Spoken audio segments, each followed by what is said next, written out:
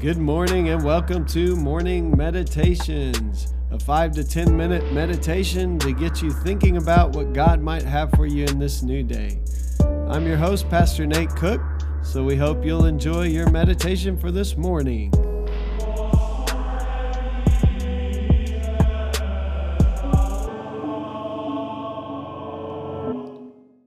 This is Pastor Nate, and this is your morning meditation for Tuesday, March the 17th, 2020.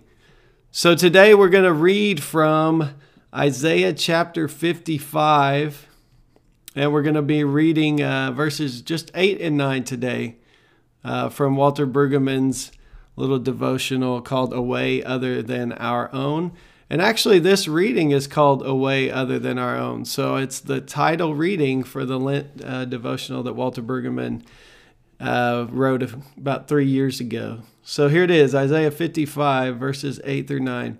For my thoughts are not your thoughts, nor are my ways your ways, says the Lord. For as high as the heavens are higher than the earth, so are my ways higher than your ways, and my thoughts than your thoughts. So this passage for today was written to the people of God while they were in Babylonian exile.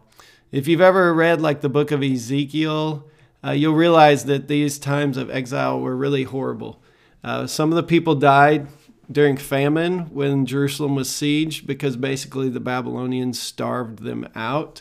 Other people watched their family members be killed by the sword. And those who did survive ended up getting pulled off into Babylon, 500 miles from everything they'd known, from their temple, the center of their life and their place of worship. And so here's some people who felt like there was no way out. But in this passage, Isaiah says that there is a way out. It was a way that these people couldn't have imagined, even if they would have tried to dream it up. It was a way different than their way. It was God's way. Which in this passage says is higher than our ways, and God's thoughts higher than our thoughts. Brueggemann words it this way: God is at work doing strange and wondrous things for you and in spite of you. And your job is to get your mind off your ways of need and control and give your life over to God's hidden way in your life.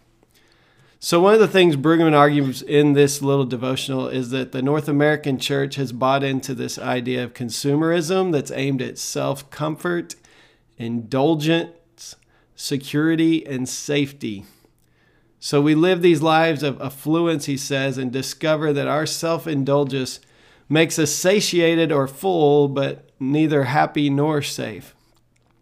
So in the last week, we've seen a lot of this safety and security that Brueggemann speaks about kind of eroding before our very eyes. So there's a lot of uncertainty and a lot of fear swirling around us, and we're not really sure what will come of this whole pandemic. Even after the sickness leaves, we're not sure what's going to become of our financial institutions or the local businesses that are taking huge losses in these days. So maybe what I would say is this could be a time for us to reevaluate. Maybe it's a time for us to be honest with ourselves about how much we tend to rely on our checkbooks and our feeling of safety. Maybe it's time to try to live in a different way. And maybe that way is a way we couldn't have even imagined, a way that's very different than our own. To have our eyes open to the God who's doing strange and wondrous things, even in difficult times. And let me tell you, our time is not anything like what the exiles had seen. Maybe it's time to let go of control and give our lives to this God whose hidden way is working in our lives, even when we don't know it. So Brueggemann says this is how we do that if we want to give our lives over to this hidden way. We do it through the waters of baptism, in which we have already died to ourselves so that we can live for Christ. We do it through the bread of the Eucharist, which maybe you can take at home together because we're not able to do at church. But the Eucharist reminds us we receive God's unlimited mercy and God's provision for us. We don't have to hoard it. There's more than enough to go around, and we receive it with thanks. Brueggemann says we receive the new wine of the new covenant, that gives us joy even in difficult times.